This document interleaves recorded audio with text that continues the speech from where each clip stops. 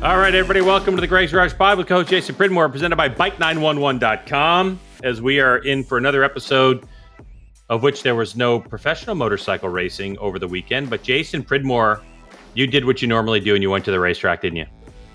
Always, yeah. Like been a busy week. It's kind of funny. I was talking to Michael Gilbert yesterday, and it's like 1 week has just been blending right into the next. We keep thinking we're going to have a little bit of time off, and it just doesn't really work out that way. So, just been on it, and I was gone for another 5 days last week. So you had a busy weekend, and we have some things to talk about, obviously, on this podcast supported by Bike911.com, which, by the way, if you need an attorney, if you need someone, as Jason pointed out last week, to look at maybe a contract for all of you, those of you who race and you have some contracts coming up for the 2022 season, need some general counsel advice, go to Bike911.com. Alex Asante and his team, motorcycle riders, and Alex, a former racer, so he speaks your language, so go check it out. But Jay, in this one, obviously, we're going to talk about some Arai news. There's plenty to talk about there. MotoGP, we're going to preview the penultimate round of the season. And hey, if you want to support the channel, patreon.com/Greg's Garage TV. We're making an announcement about some content that we're going to be adding very soon that we literally, Jason, you heard, we just got approval to post some stuff, which is good. And you can subscribe to my YouTube channel. I'm going to have some videos coming up, some of the Greg's Ride of the Races stuff up there. And then I'm going to do a series of stuff on my new Royal Enfield Himalayan. Going to be modifying the bike a little bit. But Jay, before we get into all this stuff, let's talk about your week. So Wednesday, you got to ride a superbike, and then you went to Chuckwalla for CVMA over the weekend. So what would you like to talk about first? Race weekend or your test? Well, it was Thursday I got to ride. Thursday, actually. Yeah, Thursday. And then I got up early Thursday morning and drove out to Buttonwillow. It's about two and a half hours from my house, let's say. And then I rode. I really didn't think I was going to ride as much as I did, but I rode till about 3:30, and then hung out with the guys a little bit with the attack crew, and then I drove to Chuckwalla. Honestly, Greg, it's funny. I'm still taking it in. I've wanted to do an Instagram post for the last 5 days, and I don't even know where to start because it was that kind of mind blowing, and the things I went through on that day, and learning as much as I learned. Let's start it through. I mean, let me just interview you, okay? Yeah, knowing about it, and maybe that'll help, right? I'm a little. No, I'm serious. Yeah. All right, so let's start first and foremost about you go to Buttonwillow, and what were you there to do? Well, apparently, and it was really funny because Josh Hayes and I have had some really great talks the last few days. In fact, probably the highlight of this for me was he had to drive back to San Diego that night. I had to drive to Chuckwalla, and we were on the phone for 2 hours talking about the day. Richard Stamboli, I have a great relationship with him. What is it now, Greg? 20 years ago, we were able to put 2001. 2001 was my first year riding for him. 2001, and then I rode with him in 01, 02, 03, and basically, I was, I won a championship for him in 02. And when that happened, Suzuki was kind enough to me back then where if there was a team I wanted to take money to, they would trust me. And as well as riders go as well, I could kind of choose a rider. In 01, Richie Alexander was my teammate. Richie was hugely instrumental in putting the whole deal together with Stamboli. Back at the time, you probably remember those days. Mm-hmm. Richie was hanging out with me, training with me, all that stuff. I had just come off of 2 years with Yosh, and we had put together a thing with Stamboli, and and it was the best thing that could have ever happened to me. I was coming off a couple of rough years, and I got with Stamboli, and I literally went out and I can't remember. I think I won Daytona that year on the 750 Super Sport bike, and then we had the Extreme bike, and I won on that thing as well at Sonoma. I think that was the second round of the year that year, and just created this bond with him. And then for 2002, I'd been watching Josh. Josh had a really good year, and we had known each other a little bit. And so I told Suzuki, Hayes, he's talking about Josh Hayes. I was going to say Josh Hayes. Need to get Josh Hayes on here.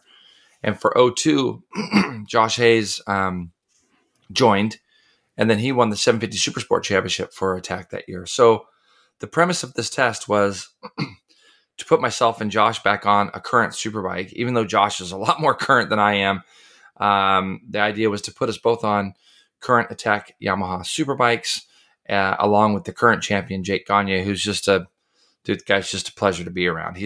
Jake's such a good guy, as you know. I know you're a huge fan of him, as am I. But that was kind of the premise of it. The three of us being on that bike together. And then Dunlop was doing a little bit of testing with Jake.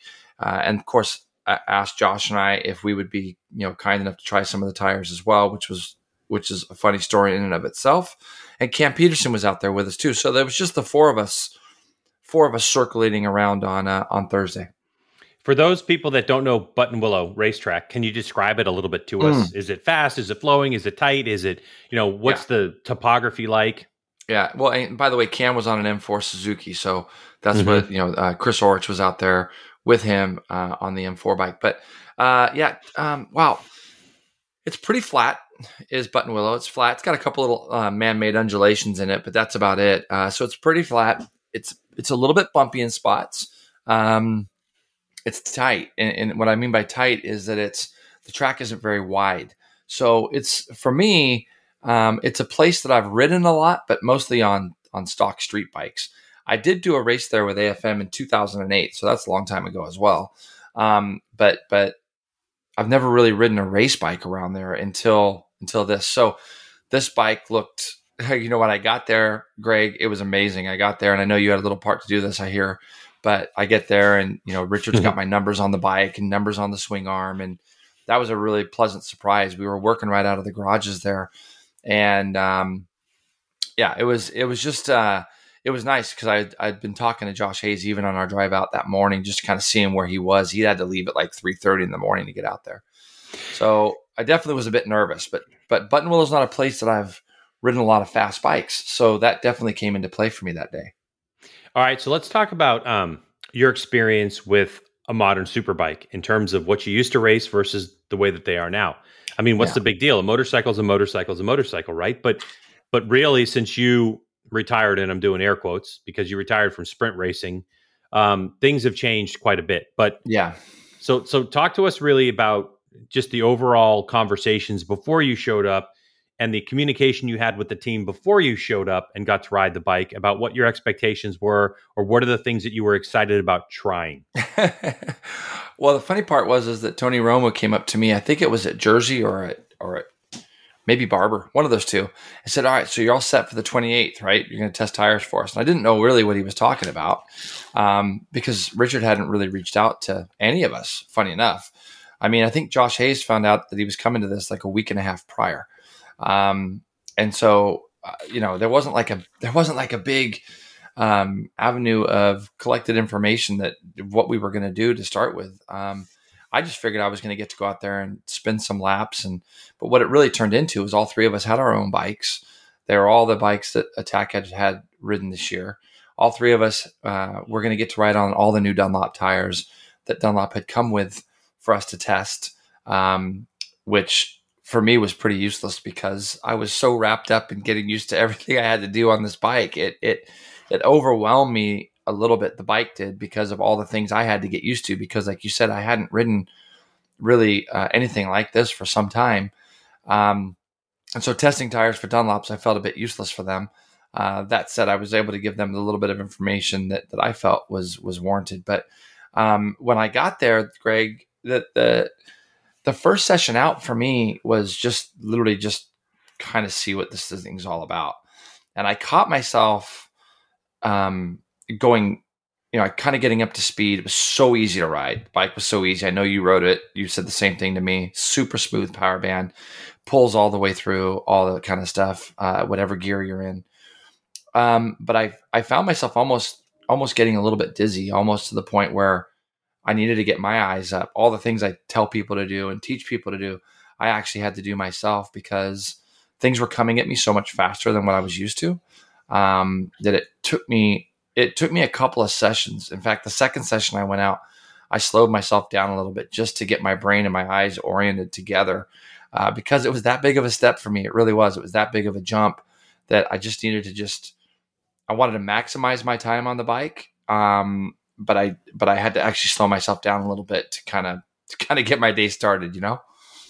So the first two sessions after you're trying to get yourself sorted out, but what were your initial impressions on the things that stood out? Was it the power? Was it the handling? Was it the braking? What are the things that just kind of, Yeah. or even more detail? It's literally, it's all the above. The electronics on the bike were so user friendly. So basically, I'm sure when I came in, they knew all the things about. I hadn't ridden a bike like that in a while.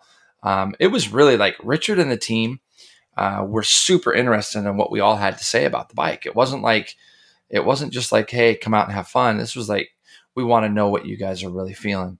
And for me, there was so much, what's the word I'm looking for, Greg? There were so many things that were going through my mind and through my body at the same time. Now, the thing I'll tell you is the bike, again, was very, very smooth.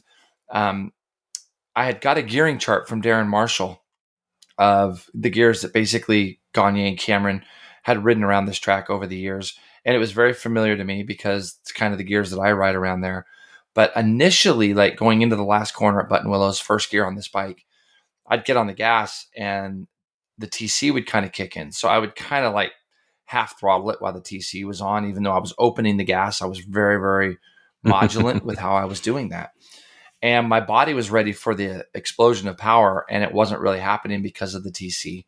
And so when I came back in after my first session, I told the guys, Richard told me Darren had seen that on the computer as well. Now, keep in mind, Darren Marshall, during this time, he's up in Nova Scotia, and he's controlling all three of the bikes, which is just incredible. Mm-hmm. And well, to me, it was because I kept on thinking, no, it's awesome. They have a little network system. He gets, as soon as they plug the bike in, when you come in, he's got the data in front of him and he can change stuff. It's crazy. Change it. And so Richard had said to me, he's like, yeah, Darren saw that and we're going to fix that. And so it was good. The second time I went out, it was definitely better. The big thing for me, Greg, is I just didn't want to screw the day up. I think when you go into a day like this at my age, even you sit there and you think, you treat this for what it is. It's a fun day. The days of, being ultra uber competitive and worrying about lap times and stuff is behind me. And so for me, this was a day about getting an opportunity that not most get. So I didn't want to screw that up, but the bike made it so easy to push that I just kind of kept finding myself chipping away at things. The electronics on the bike, they do so much for you. But what I found most interesting about the whole thing, Greg, was this.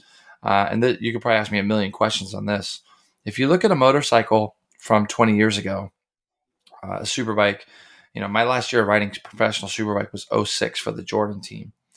Back then, it was much more mentally taxing because you knew that you could get away with certain things, but you knew that you couldn't get away with a lot of things. So there were things that you could and couldn't do. So mentally, you always had to be on this knife edge of knowing that you had to be smooth with certain things coming off corners, especially. Obviously, electronics wasn't as advanced then as it is now. And so what I found was mentally, for me, once you gain some trust in the electronics, it then became a physical thing, because before, where you couldn't override the bike back in the day without running some real risk of injury, now you can override the bikes quite a bit more, I feel. So what that does is it adds a whole nother level of the physical aspect of things.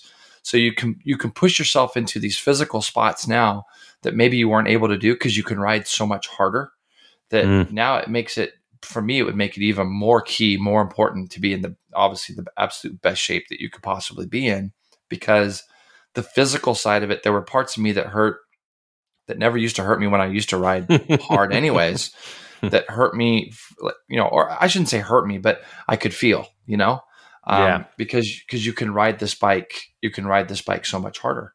So that was the hardest part for me to get used to, was just the physicality part of riding the thing. Yeah. One thing that was interesting when I rode that bike, that, Darren and Stamboli, just in the 10 laps that I did, we looked at the data really quickly, and Richard said, look, as the tire starts to spin, I can tell you feel it, because now you're either not giving it more throttle or you're rolling off the throttle a little bit.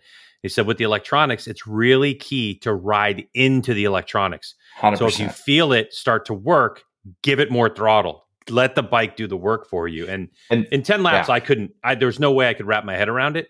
But Well, I did. There was a little bit of data that said that I used the TC and things like that. But so that was the thing that I found very interesting about it as well. Was like, oh yeah, you gotta use it. You gotta get into it. And the Greg, I'll tell you the thing that was, again, another thing. There's so many things that I knew we would be able to talk about on this podcast, but the other thing for me is when I rode, I'm very much a guy that loved to have a lot of RPM. You know that about me, in the sense that it's even the way I teach, because a lot of times, especially back in the day, if you got in that torque curve on a big bike and didn't just have all your faculties are working around you, if you were chasing somebody and you found yourself getting in the torque curve on the edge of the tire, the problem was when it would start to spin, sometimes that bike would spin and it would spin into the horsepower curve. And that's when you got yourself into a lot of trouble. The bike would spin up really quickly and send you to the moon. Nowadays, you can ride these bikes in that torque curve range. So for argument's sake, for anybody that's been to Buttonwillow, I used to go into the turn called Riverside there in third gear. And on the exit of that turn, I would short shift to fourth and rip through that little kink to the left afterwards. That's very, very fast.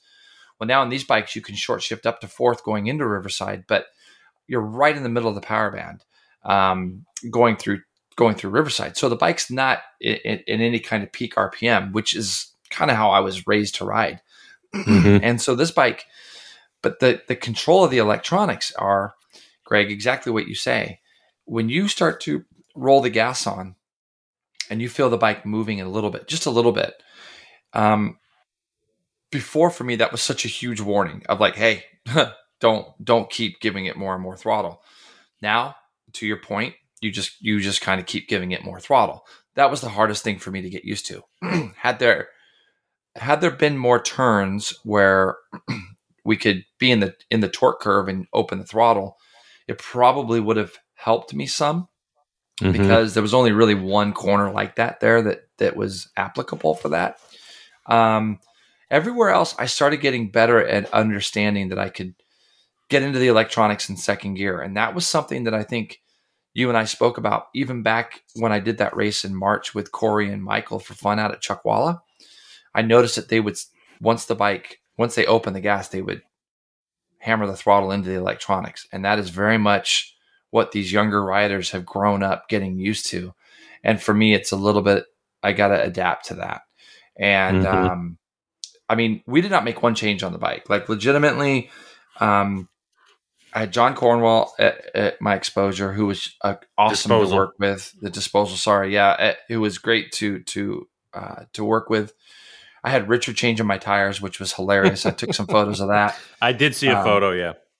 And so, it was really, really incredible being able to have those guys around. And we ended up the electronic side of things.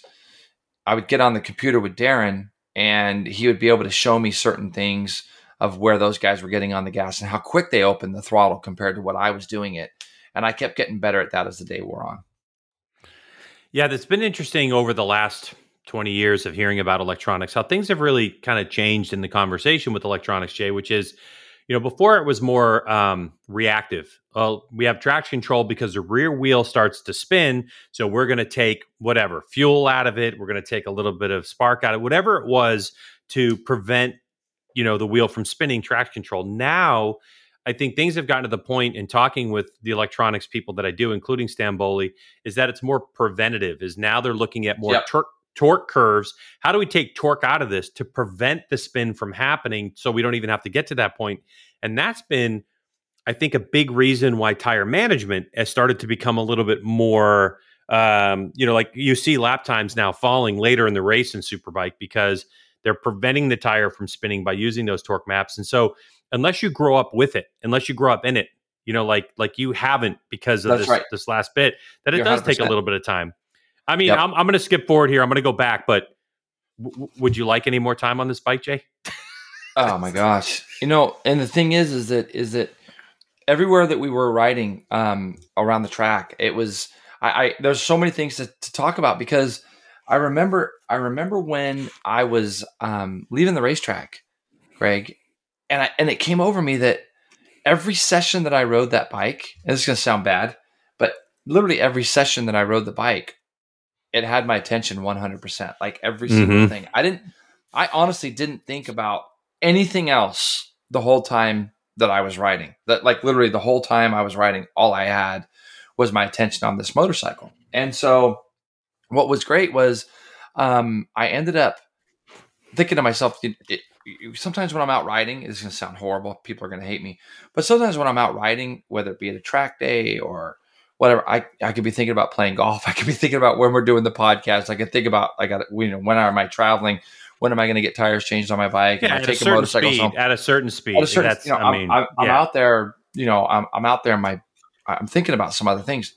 It wasn't like that at Button Willow, and I remember just literally thinking when I was leaving the racetrack that this bike totally engulfed me with everything. And I don't know if the words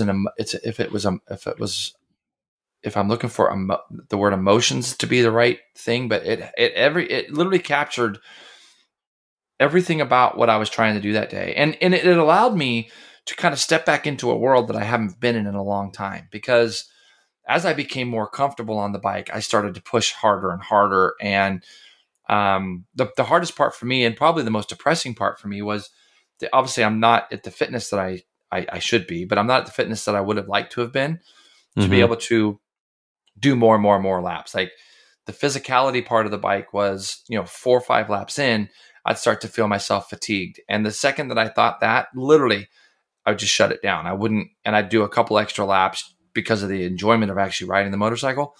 But the second I started to feel a little bit tired, I was like, hey, I'm stopping this because I don't want to do something silly. I don't want to, I'm not out there looking for lap times. I want to enjoy the experience. All right. So, God, I have so many questions, but let's go with this one. Mm-hmm. We have talked for years about electronics, the introduction of electronics, the advancements of electronics. We know that a couple of years ago in MotoGP, they started to kind of control the ECU, provide everybody with one ECU to try to take all that money being spent and some of the sophistication out of electronics. And of course, Valentino Rossi's been quoted lately as saying that was the turn of the M1 for him, is when they switched to the ECU, things have gone south. But the debate has always been with a lot of older school people, turn the TC off, turn the electronics off, and let's see who's an actual racer. Let's see how Marc Marquez does. But now, having ridden one of the most sophisticated bikes, and it legitimately is one of the most sophisticated electronics bikes on the planet at this point, is a Moto America Superbike.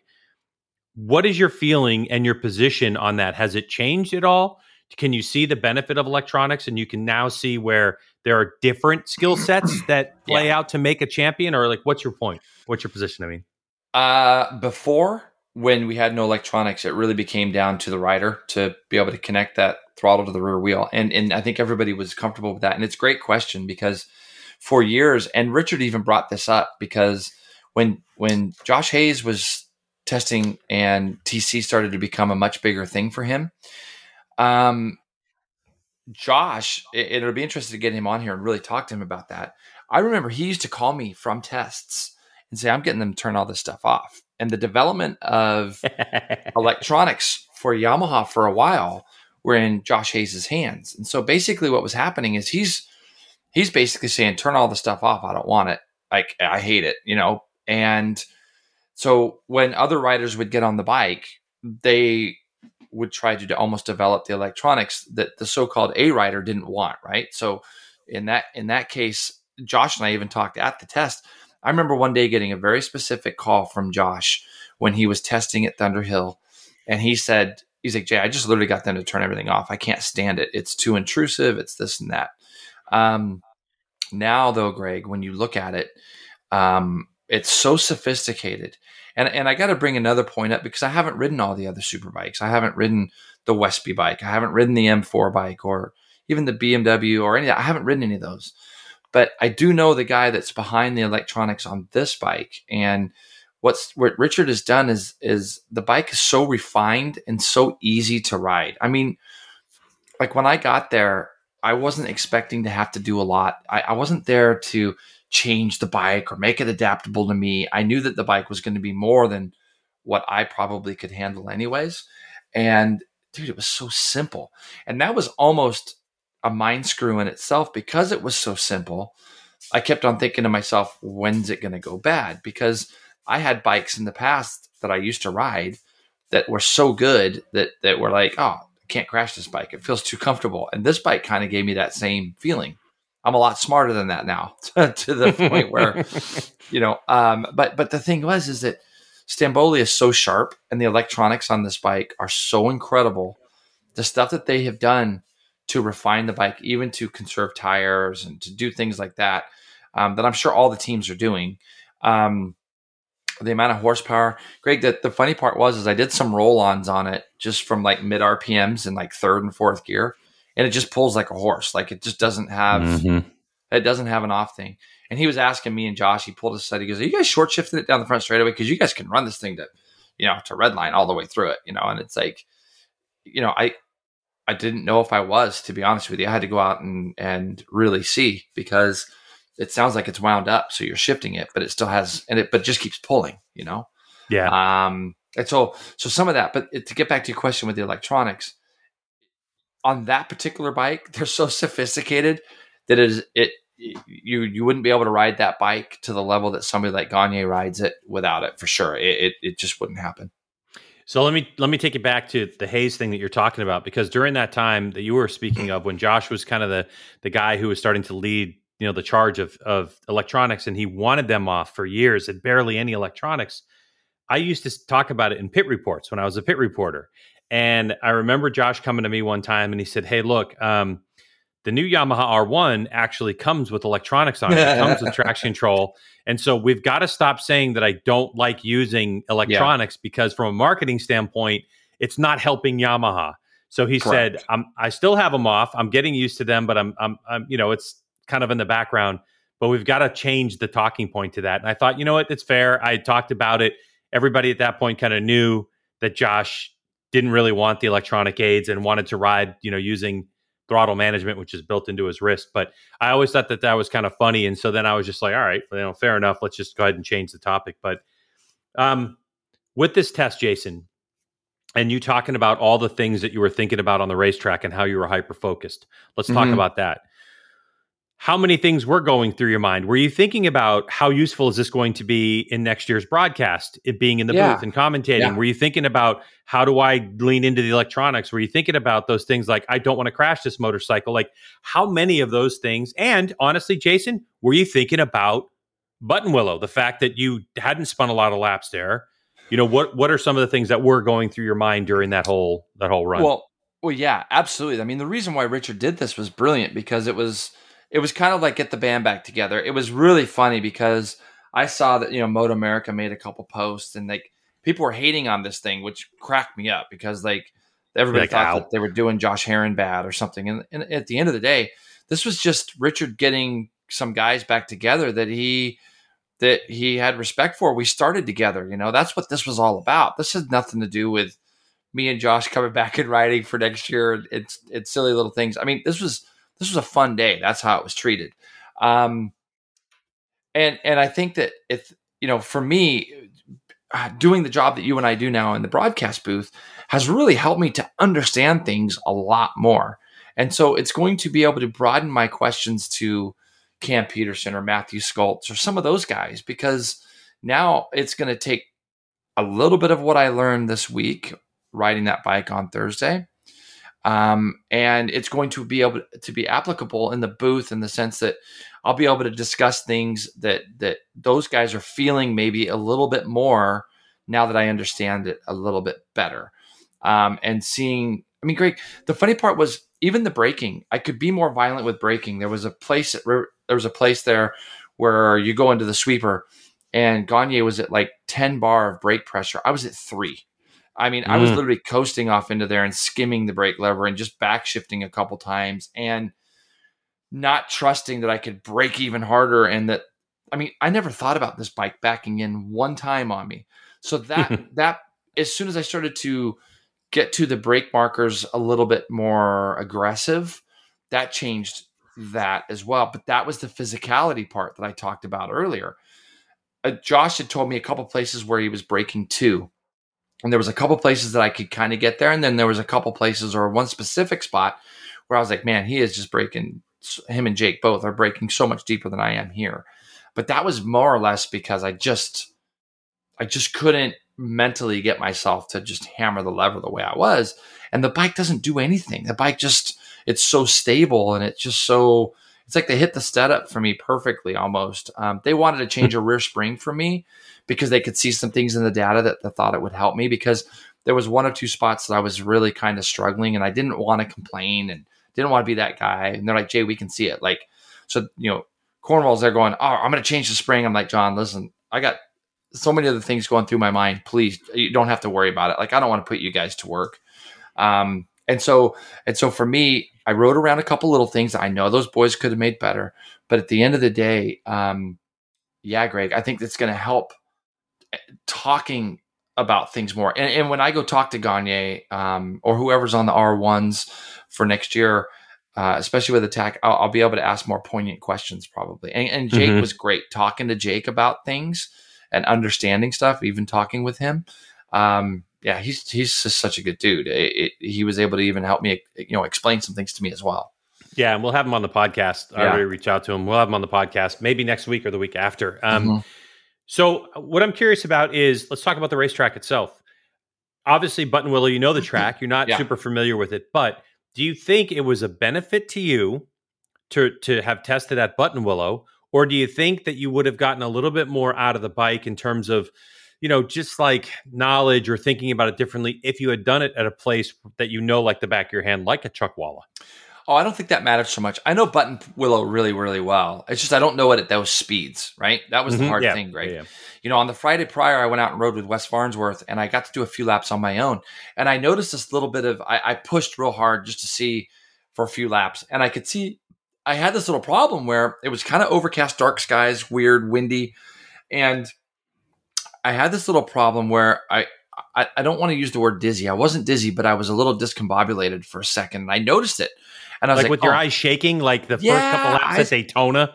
You're like, if you're on, remember the old pavement, the old banking, you get on there and you're just like, wow, my eyes are dancing around. I can't. This was like from full throttle braking, looking through corners. And I was like, whoa, what's going on? Like, is something happening to me? Is it finally happening where I'm not able to kind of keep up with this stuff? Because that's been a big worry for me. Like, anybody that knows me, I want to be relevant still in the world of riding. So I want to be able to push and ride to a certain level to where I can understand things. Because I think it's important for the telecast for that also. It's super important for me to be able to come in to that booth and be relevant still. And so I worried for 5 days leading up to this thing with Richard. I was like, oh man. And then when I went out in the first session, I had that feeling again. I'm like, oh no. But I actually controlled it. And that was good. I don't think it would have mattered where I did it. I know Buttonwillow really well. Obviously, I know Chuckwalla extremely well. It wouldn't have mattered, Greg. I think for me, this was strictly the mind was the bike was just it was so overwhelming, all the sensations. That's the word I'm looking for that were coming through me with the motorcycle itself, that it was fun. It was exhilarating because it put me back in a place, like I said, I haven't been in a long time. So that was fun. Coming through those last little S's that end the lap there at Buttonwillow were so exhilarating, and I just found myself smiling. Like I was totally laughing at times, just thinking about how much fun I was having. The bike transitions really well. That was literally like I was coming off the racetrack. I was laughing because I don't think I was doing much of that when I was riding. I was pretty focused. Yeah. All right. And last question. That's optional. Yeah. The question that's burning everybody's britches right now. The conversation point that's people will talk about for the year to come. I'm never racing. No, that's not it. Oh. What people want to know is, how do you compare to Jake Gagne? How close were you on lap times? Because I know that someone was there with a watch. It has an onboard lap timer. I know that. I saw it. I witnessed it. How close were you? Do you want to reveal that information? I know it's not important to you, but trust me, that's all any racer gives a shit about right now in the United States is, so Jason gave us his experience and that's great, but how fast was he? Because disclaimer, I was 13 seconds a lap slower than Jake Gagne at Brainerd. So Jason, how close were you? Well, I chipped away. Well, everybody. So to Hayes, to, you know what I mean? Like to those people that were there. Cam Peterson and them. Yeah. It's really funny because I tell my students, like, oh my God, God, don't matter. Like, and they really don't. But No, they don't. They don't. And for me that day, they didn't. And I kept chipping away. At the end of it, Greg, I got to 2.5 seconds of Gagne, which I was, to be fair, was about a second and a half closer than I thought I would. I was over the moon about it because, and Josh and I had a really great conversation about this because, when you see what Jake has done this year, it's incredible. And I don't know how hard Jake was pushing either. The track definitely was dirtier than when I rode it on that Friday, which was a bit of a shame because hold on a second. We had some rain come through. Let me say this: Greg Arnold, who is the distributor for, what a great guy, by the way. Yeah. He's a really good guy. So he brings in and distributes tire warmers, the same tire warmers that are used in MotoGP. Capit tire warmers. Yeah, Capit tire warmers. Yep. He was my guy all day. Like he was there all day helping me. He was great. Yeah, he's a good dude. But he told me when we got on the phone, he said that Jake Gagne was riding like a man possessed. He said, and Greg comes to a ton of races. I mean, he knows racing. Yeah. He's been at the side of the track and stuff. And he said Gagne was pushing. And so, no, he was. I mean, that's why I'm saying to be 2.5 seconds off of him, and how far off of Cam Peterson and Hayes, a second and a half. Something like that. I think I was 1.2 or 1.3. Cam and Josh did the exact same lap time. Yeah. So, I mean, dude, let's just face it. I mean, that's great. We're not putting cues on. You're not putting. No. For me, Greg, fat old man. I mean, like it's correct. Pretty good. I am fat. I'm old. But I'll tell you this. Back in the day, you knew, and Josh and I talked about this. Cam has so much confidence and faith in the electronics. Like it's Cam. Josh. I'm sorry, Jake Gagne. Sorry, and Cam Peters, Cam Beaubier back in the day because we looked at. I was able to see some of the stuff that Cam did too, or at least talk to Richard about some of that. So Cam Beaubier and Jake Gagne on these bikes, they have so much faith in the electronics, and that's really attributed to how good the bikes are and how good Richard is. The team, the electronics, Darren Marshall, all the guys that are involved. Have built this package to where it's just incredible. The thing for me was chipping away at the electronics. The 2.5 seconds, Greg, is I know it's there, but I shouldn't say I know it's there. Not for me personally.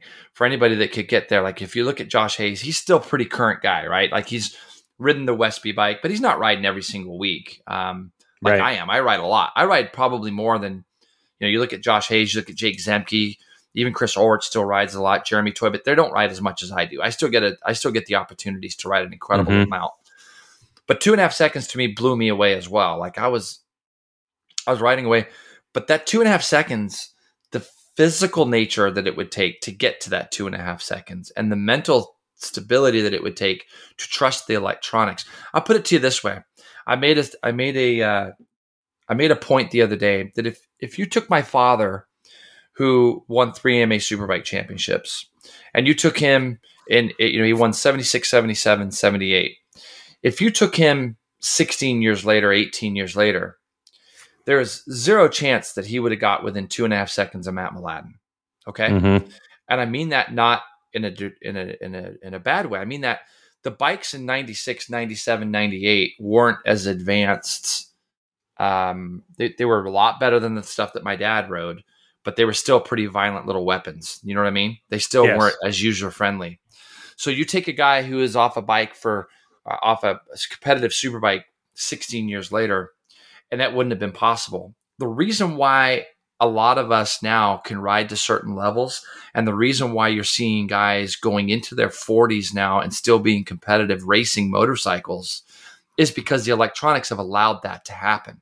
Now it's up to that person to keep their physical side of it up, because I really do believe that it doesn't matter if you're, I could see a Johnny Ray or any of these guys going well into their 40s, because the electronics on the bike take away some of that mental side and how safe our sport has got with the suits and the helmets and the things like that the kind of crashes that we see now, Greg, are so much different than the kind of crashes that we saw 15, 16, 20 years ago. They're so much different.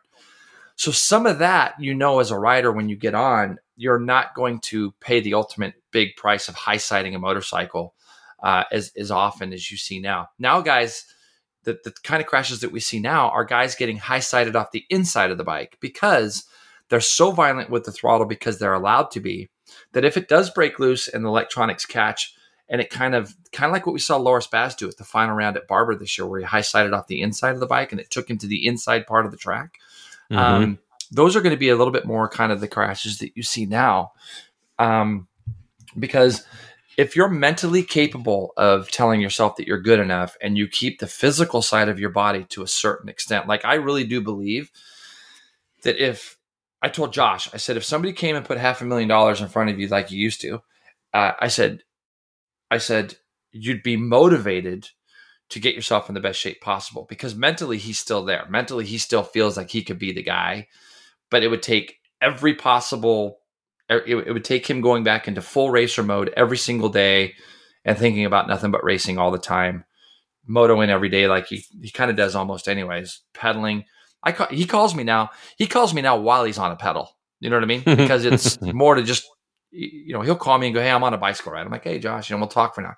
When he was training fully and being, hard at training, he's not calling you during a bicycle ride. No, he's huffing and puffing up a hill to try to get, and he's charging because you got to go against. I mean, the thing is, you're 2.5 seconds off of Jake Gagne, but Jake Gagne does this for a living, right? Like literally that's his office. You got a guest ride in his cubicle, and of course he should be the fastest guy. Not to mention the fact that he was racing at another level, even beyond what Cameron Beaubier was doing in 2020. So that's why I'm saying I think it's a better benchmark to go, in a way, to go off someone who's not Jake Gagne, because he's his own alien at this point. Yeah, and Greg, when I sit there and I go 2.5 seconds, it's probably morphed in my brain longer than it probably should have, in the sense that, like, I have no fantasies about who I am or what I am these days. It was a tremendous experience that I would love to ride again. I'd love to do it again.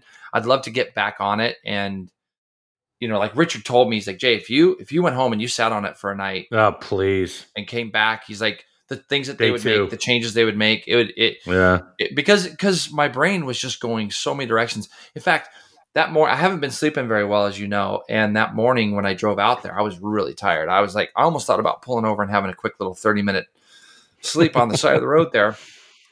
I was so charged. The old Barber to Chicago nap. Yes. Yeah. I remember that one. I drove to Chuckwalla that night. I had 5 hours, and I was so inundated with what went on that day in my brain that there was no way I was going to go to sleep. And then, of course, me and Hayes got on the phone for 2 hours and just chatted and it was awesome, because, I have a high level of respect for him as a rider, and getting to hear the things he talked to me about and the stuff he said. And it was great. My two disappointments on the day. Number one, there were no photographers out there, which was a shame, because it had kind of been set up that way to have some out there. So that was a bummer. And my second one was, none of us, Hayes and I talked about it. None of us rode together. None of us just went out and just did a couple. I would have just loved to do a couple laps behind Jake, or a couple laps with Josh, and it would have helped me a lot to learn some stuff, I'm sure it was a quick day. It went so fast. It started, then it just stopped, and you were like, what happened? It went so fast for me. And it's like, what's funny, Jay, is when people that I know, obviously we're friends with a lot of people that are younger than us. And when I talk to people that are about that age to get married, have their wedding or whatever, and people say, oh, do you have any advice? And I'm like, yeah, take a breath. When you're in the middle of that day, it's going to go by so fast, and you're not going to know what happened. And then the day's over, and you're just going to be like, wow, I didn't ever take a chance to stop and appreciate it, and then do these little things, And I was kind of thinking the same thing. Like, that is you getting to ride out. Like, how many sessions did you do? How many laps did you do? It doesn't even matter, right? It was like the whole day. I probably did like 60 laps total, I would guess. Probably, and no matter what, it's one lap, at least one lap. 55 of those were with my tongue in the spokes, probably. Licking the stem. The thing is I did take the time to sit there at times and reflect back on where Richard had come from and where he is now, and thinking to myself along the way, like, I'm not really a guy that lives in the past. I'm not really the guy that tells all the old stories, and it's great hanging out with Hayes, because he remembers so many of the old stories that I don't remember. Like, and then as soon as he starts talking about them, I'll remember them, He's, and it's, for me, it was just an incredible day, and it's a day that I would love to relive. It was a day that I think it would have been so neat if we could have got a picture for Richard of the three of us going through a corner together somewhere, just so Richard could have had that on his wall somewhere. Those are the things that I thought about after the test that I wish that we would have thought before. And Dunlop were great. I mean, Tony Romo was there, and it was great because they were throwing tires. They threw a few tires at me that are development tires, and I felt like I cheated them because I was like, you guys, the tires are just one more thing that I'm thinking about today that are, they're just an extension of the motorcycle. I knew that whatever I was going to be on was going to be amazing, and I could tell the difference between what I liked and or the differences between the tires from one to the next. But Josh was there, and he was really grinding testing. Like, he was doing some hard work. Gagne was there. I think he was kind of half and half. He was probably doing some things, but for me, I was just smiling and taking it all in. It was a great day. All right, so let's move off of that, and let's move on to Chuck Walla. How was the race weekend at CVMA? Great. Got out there, I think Friday. Second round of the season, right? Their second round season? Of CVMA. They are flying out there now. And when you look at the overall results, it was, I think Michael Gilbert ended up winning the shootout race over Corey Alexander and Andy DeBrino, who came down from Oregon. And Andy, he rode amazing. Corey, I think, got him with 2 corners to go. But Greg, this will tell you how, I know you'll respect this. Track was being ran counterclockwise. Gilbert's fastest time was a 44.0, so which is flying. And all of the top 4 or 5, I think 4 guys were in the 44s. And I've got to give a shout out to our boy Ozzy Dave, because he prepped a bike on Thursday. He prepped a Kawasaki, and he got down in the 44s as well. He actually got stuck behind a couple of guys at the beginning of the race and started charging forward, but he hadn't really ridden anything but a superbike around that place. And I think he got down into the mid 43s on the superbike, and he ended up going like 44.3 or something on the stock 1000. He ran down DeBrino and Corey and was kind of there at the end of the race, but couldn't do anything with them. So there's been some kind of fun banter about the old guys, and Corey Alexander said something about me being 60, which isn't quite the case yet. And Ozzy Dave stuck up for me, which was good. Talking about, hey, there's a guy that's eligible to go race Formula 40 that passed you a couple times this week. So easy on the old jokes, So shout out to him. But I mean, Greg, the thing that's great about CVMA right now, I know people think it's because I'm out there a lot that I'm blowing it up. I'm not. The vibe out there is amazing. And I think Michael took home over $5,000 winning that race on Sunday. So, there's a lightweight shootout that they're paying out. There's a middleweight shootout that they're paying out. We had a couple of guys. We had Alessandro Thermiotis, and we had Zaragoza out there mixing it up. So a couple of our Moto America guys have come in. I know that's going to get more popular as we go into December, January, February. We'll probably start seeing more Moto America guys out there. Yeah, I think so. Once people get contracts signed, once Christmas comes and goes and all that stuff. Yeah, I agree. Some guys are getting healthy right now and that kind of thing. So they've developed a formula out there right now where, it's great. They've put up some money for these riders to actually make a little bit of cash. And I was thinking to myself, going there in one race and making $5,000 that's pretty good. That's outstanding for a quote unquote club race. 10 lap race. But by the way, those guys are having to ride really, really, really hard. So no, CVMA was amazing. Perfect weather all weekend. The next round, Greg, is December. So they skip November and they'll be there for December. Yep. All right. Well, that sounds good. All right. Since we're already deep into this podcast, thanks for sticking around and listening, because right now it's time for news presented by Arai. Let's see. Let's talk about avoiding impact energy intrusion by glancing off surfaces and obstacles. That's a key role to an Arai helmet shell, requiring a strong and smooth shell. Now, for this purpose, Arai handcrafts each shell to be as strong and light as possible, with a high fiber to resin ratio of proprietary superfiber and Z resins. However, this process leaves a rough surface initially, which requires many steps to prep it for a beautifully smooth finish without adding any extra weight. Even though it's invisible to you, those are details that protect your head. It's Arai's obsession. Check out AraiAmericas.com. Pick what you like. Head down to your local dealer for fitment and grab a new lid. It's Christmas time, people. Buy one for spouse. Go tell them to get a measurement around their top of their forehead, right above their eye. Yeah, right above your dome. Take the tape measure, wrap it right around top of your, what do you call those things? Eyebrows. Get the centimeters. Yeah, those things. Go to the chart and get a helmet. All right. A lot to talk about here, Jay. So let's get right into it. Firstly, news broke early Tuesday morning. Marc Marquez will not participate in this weekend's MotoGP race. So if you have him in your fantasy, you better get him off. Chuck Axel, I'm talking to you. But JP, Mark, he had a training crash and suffered a concussion last Saturday, and he's not recovering as quickly as he thought he would. So, looking at Mark, dude, it's just been a crazy 18 months for the world champ, hasn't it?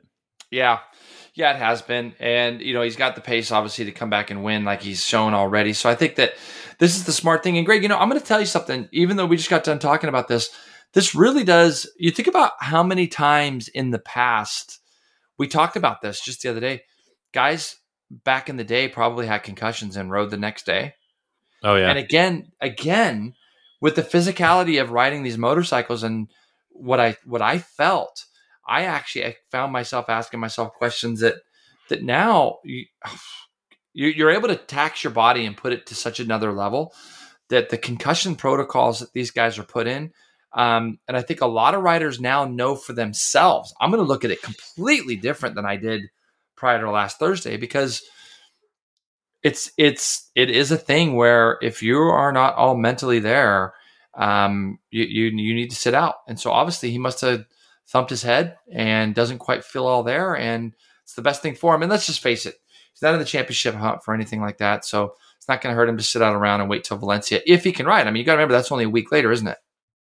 It is only a week later. And so I think some of the stuff he said, like a slight concussion or whatever, dude, a concussion's a concussion. So I think it's a smart thing to do. Hopefully it's a decision that Mark ended up making in conjunction with his doctors and looking to the long term, because Mark's been around already quite a long time. He's won a lot of things. He's won a lot of money. And you just kind of wonder in the back of your mind, is this just chipping away, as we head closer to the R word? And the R word for him still might be 10 years down the road, but some way, these injuries and coming back and all these setbacks have got to wear on you some way or another. And at one point, the moment that he says, "Is this all worth it?" is the door that is open for retirement. But anyway, we just wish him a speedy recovery. But if you're playing our fantasy league, don't forget. Well, you know what? Come to think about it, why don't you go ahead, Jason? Why don't you get Marquez? Everybody in your load team up on Marc Turbo Marquez this week. He's going to kill it. Yeah, he's gonna. Yeah.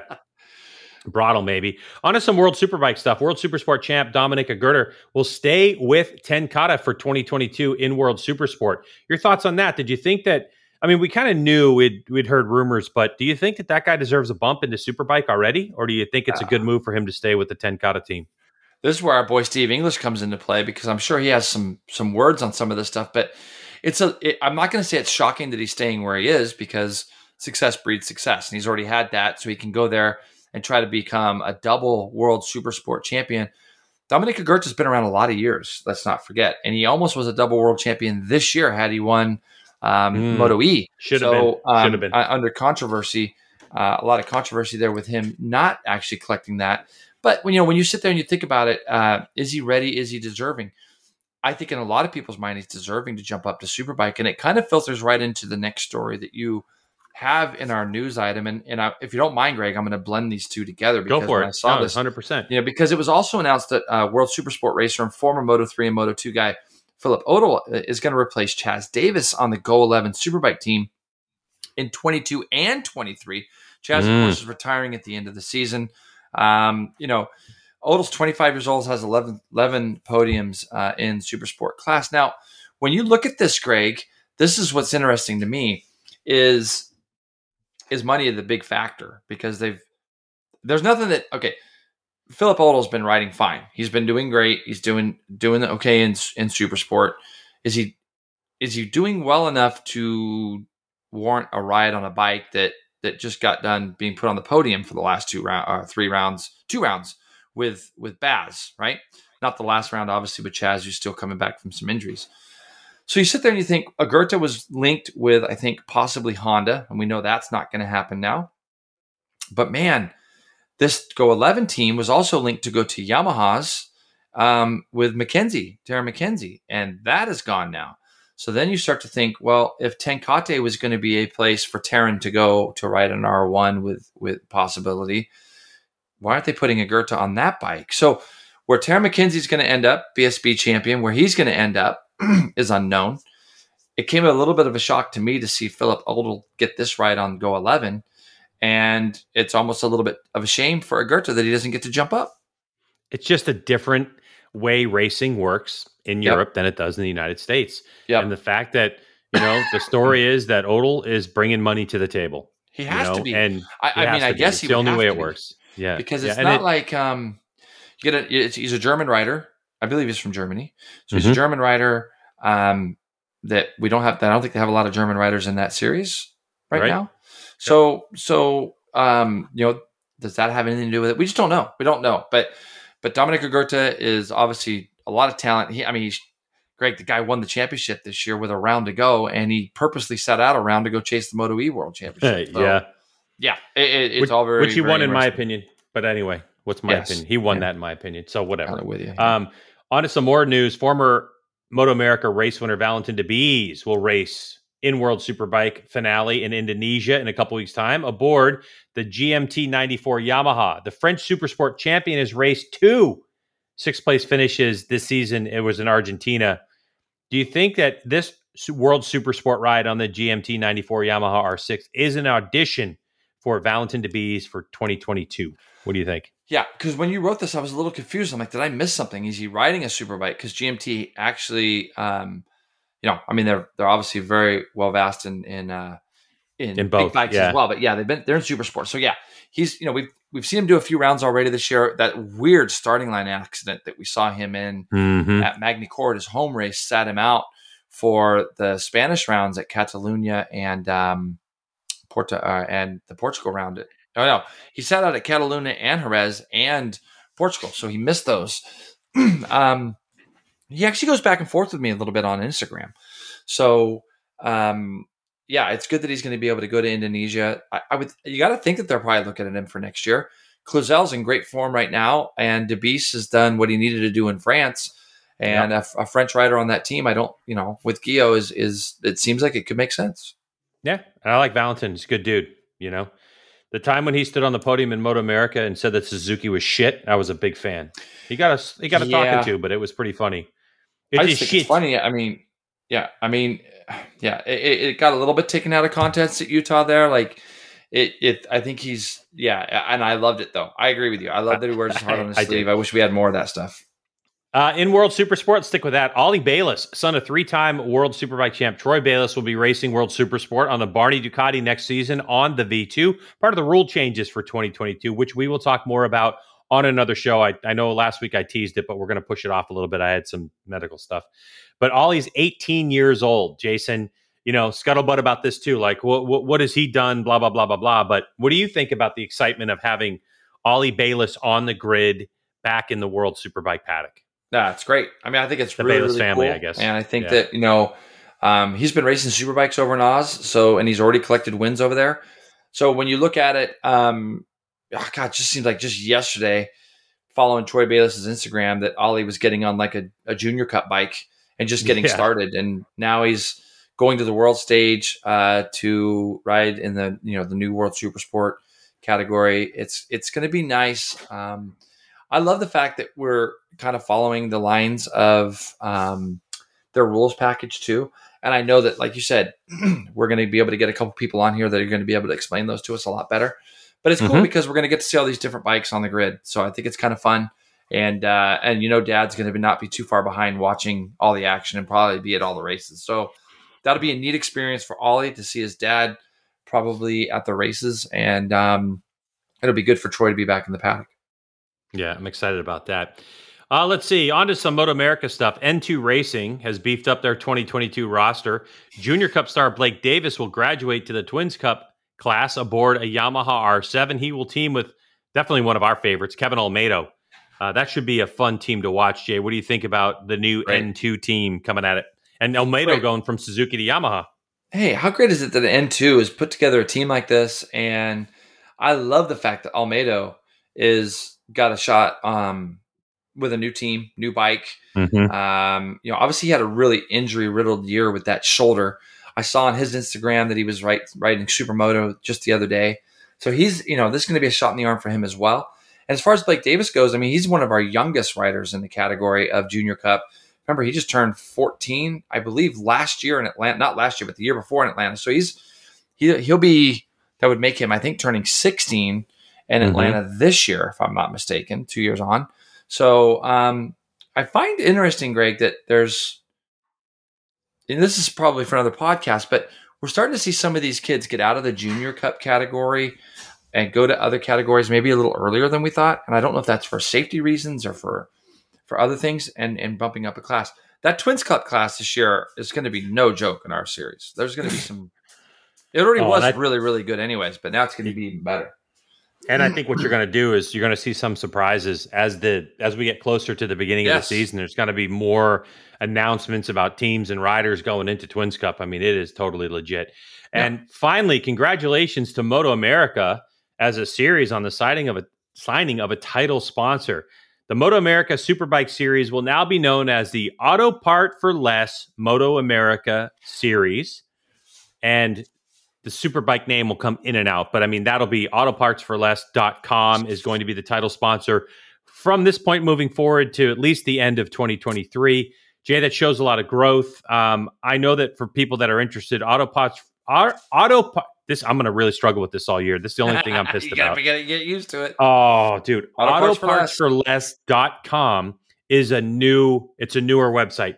They are a publicly traded company. Their stock today is trading somewhere in the $1.36 range, but they are like a multi-seller, right? Like platform where you can go and look at parts.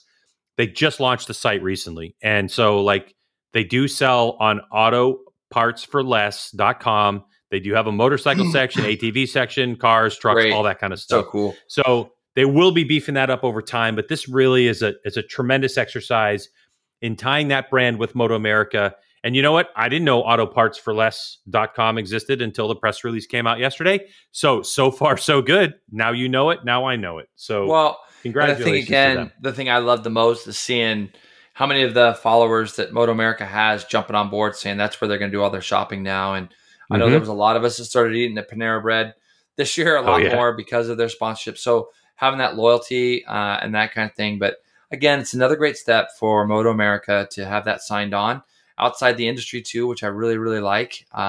So it's congratulations to them. Greg, this weekend I tried really hard to get back over to Portugal for this weekend. Did you? For no other reason, just to go get back over to Portugal. I loved it over there. But they are headed down to the Algarve there in the southern tip of Portugal. One of the most beautiful places you can go if you get the opportunity for the penultimate round, as Greg White likes to call it, of MotoGP. Obviously, Greg, all the action and all the as far as MotoGP goes, we have our world champion crowned already. 3 races left, or 2 races to go. Fabio Quartararo has already wrapped that up. So I guess the big talking point will be what do we expect out of MotoGP this weekend? There are still some inner battles for placings behind, but I think this is going to be a weekend that is pretty important. I think there's a couple guys that I really look at going into the offseason that I think it's really important for them to have a showing. Jack Miller comes to mind on that one right off the bat. I think it's he's just struggled, Greg. He won a couple races at the beginning of the year. He gets signed on for next year and really hasn't done a lot since then. And I think that this is going to be a time now where he kind of rode around in a place the last few rounds, specifically being a really good teammate. It's really hard to ride like he was riding in the sense of you want to take it to the guys in front of you, but when your teammate's running for a championship, he really took to heart that Ducati's trying to win that world championship. Now he can free for all it a little bit more and maybe ride a little bit more like we know he can, and hopefully he can put a good result in. Also, I think for Bagnaia, leading as many laps as he led at the last round, I expect him to come out firing. But what do you expect of Quartararo this weekend? All the pressure's off. Do you think he just sends it now?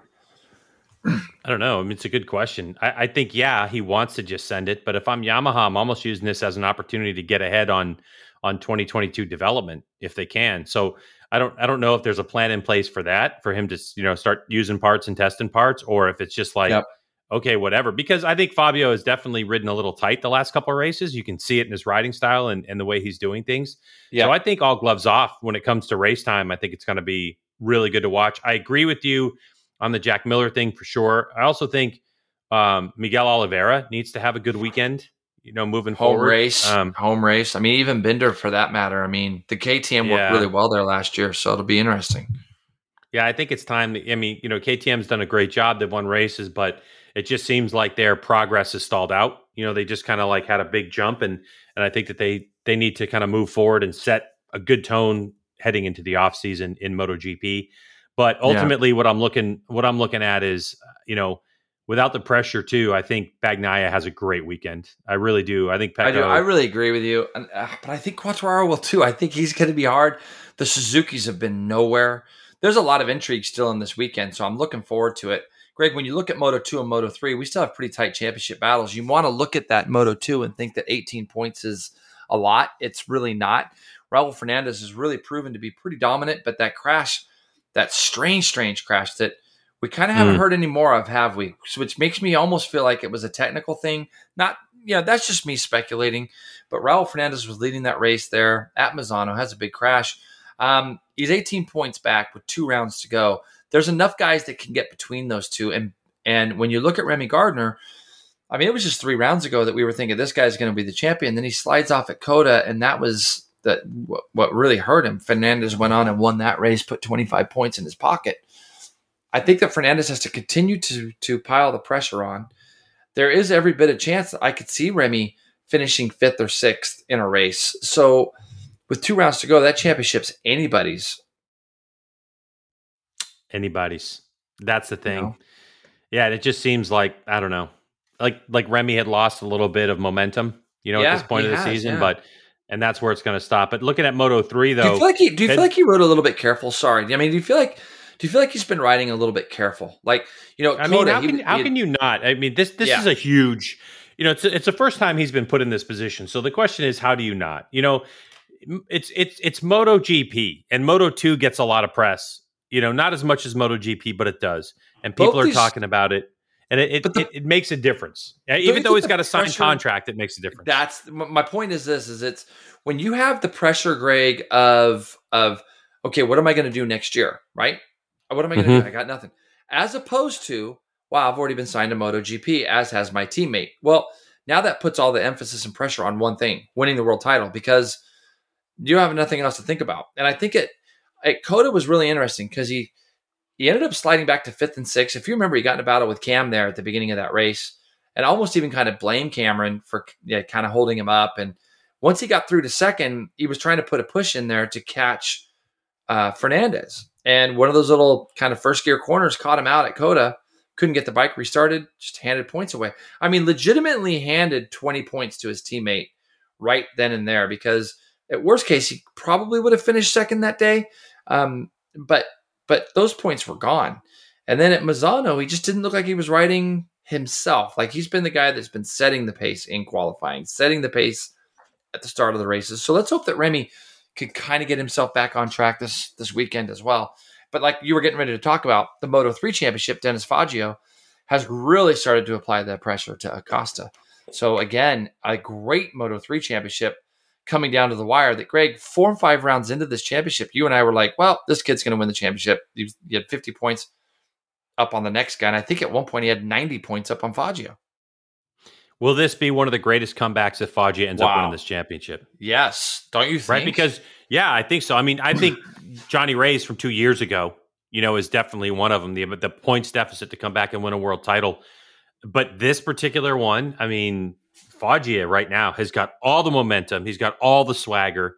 He's got everything going for him. But we have to qualify it and say, but it's Moto3. So it's like anything can happen. We don't know. It's unless you have it wrapped up, it's not done. Greg, I'm going to tell you that the one worry about this is the kind of thing that goes on and haunts a kid like Acosta if he loses this championship. Oh, This is man, the kind career. of thing where you go, I had a world championship in the palm of my hands. What's it down to, Greg? Is it 7 points? Or 18 No. points? What is it? Yeah. So 67 to, or sorry, that's 60. Yeah. Sorry. 34 to 13, 21 points. 21 points. And again, see, both Moto 2 and Moto 3, you can get a lot of people in between. Like let's, and especially at these two tracks, the draft is hugely important down the front straightaway at Portimao, but you will see pockets of groups there that if you don't get in that right group, you don't get off with the lead group, you're not going to be able to qualify 14th or 13th or 18th and do some of the stuff that we've seen them do. That said, Fangio, I think, qualified like 18th or 15th or 16th at Misano, worked his way through everybody and came and won that race. Amazing. It's going to be exciting. By the way, we do fantasy. There's only 2 rounds left, but we're still doing it. It's the Greg's Garage pod with Jason Pridmore is the league, something like that. I don't even know. I've got to click on leagues, but it's a tight race up top. But at any time during the season, join us. By the way, the person who wins this fantasy league this year is going to win themselves an Arai helmet, brand new Arai helmet of their choice, which is going to be really cool. And Jay, right now we have a tight battle at top. Daytona 85 going up against Craigers with Beach Moto making some big moves. Daytona 85 still with a boost remaining in the top 10. Wow. There's only 3 of us that have boosts. Myself, who's in 8th, and Globemaster Racing has one.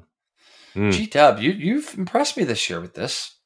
You've done well. Yeah, I made a couple miscues as of late. I mean, I definitely should have been solidly in the top 3, but a couple I out-funked myself. This week I have to make a change.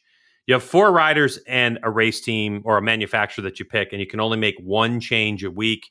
And so my change is already destined because Marquez is out. So I've got to change him where I would have kept him if he was in. You want me to give you some fantasy advice on who to put on there? Oh, God, do I not? No, please.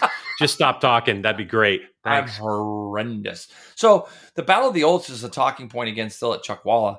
And now with you going blind and Kolb already being deaf, could it be like Battle of the Olds handicap style or what? What? You know what I mean? Yeah. I don't know. I got to get out and ride a motorcycle and see. I got a little issue with my eyes, people, or my eye. I have one eye that's got to be. The thing is you could nudge Kolb a little bit off the track and just say, God, Dave, I'm so sorry. I didn't see you. Hey, do you remember Kevin Renzel? You remember Kevin Renzel? Yep. Old racer. That guy used to race when he had that guy was legally blind, and he used to win races in Wira. Like he passed away a couple of years ago. I love Kevin. He was a good dude, and he started showing up at races there towards the end. He had an accident. Wore some glasses when he rode. Man, dude, I remember him. I mean, they were thick. I mean, he would say he would just see a flash of light out of the left-hand side and be like, that's the brake marker, and just hit the brakes and turn the bike. So got to turn. Yeah. I'm saying my vision issues in my right eye right now might not be a good enough excuse, especially at Chuckwalla. It's kind of wide open. But Battle of the Olds, we'll talk about it. It definitely happens sometime after Christmas. If it's going to happen, I don't know. I might have a Kawasaki ZX6 out of Chuckwalla sometime this year. I don't know. We'll see. Yeah. We'll see. Let's enjoy our weekend. MotoGP this weekend. You know what I'm doing? I'm going down to go check out the mini majors, Greg, at Paris. So I'm headed down there to go watch Nate's little guys run. I haven't been home to watch Nate's kids race. Wait. You're driving to SoCal? Dude, Chuckwalla's one thing. Chuckwalla's one thing. That's out in Desert Center. I hate it more than anything you're in the actually world. Driving down to SoCal? I told my mom last night, last night, I'd rather drive 6 hours north than drive whatever it is, 2+ hours down there. But it's for a good reason. My boy Nate's kids are both racing this weekend at mini majors. I'm excited. Hey, Greg, I'm a sponsor. I got to be there. So I haven't got to be around that. So I'm going to rip down. I got a little business to do down there as well on the way. And then mini majors this weekend. So we'll talk to everybody next week. Looking forward to the podcast. All right. And Jay, looking ahead to the calendar, of course, it's MotoGP, AMA National Enduros in Alabama, then a bunch of stuff over in Europe. FIM Motocross is in Lombardia You think that has anything to do with the Lombardos that we know? Maybe, they come from that region. FIMX Trial World Championships in Andorra. So there you go. Jason, I'm going to tell you something that's going to depress you greatly, but on Friday, a new Call of Duty Vanguard drops. So I will be glued to Call of Duty, trying to get my ass kicked by 12-year-olds for the entire weekend. I guarantee you that. How's the stationary bicycle doing in your house? Is that doing any good? Can you bicycle while you're playing a game? Because then you get like 8-hour workouts a day. I'm so bad at that game that probably wouldn't change my gameplay. I could probably pedal and just play at the same time. Yeah. Well, why don't you do that? It's a good idea. I'll look into that right away. Yeah. You do that, G-Dub. You do that. All right, Jason, you have yourself a great weekend then. Later, everyone.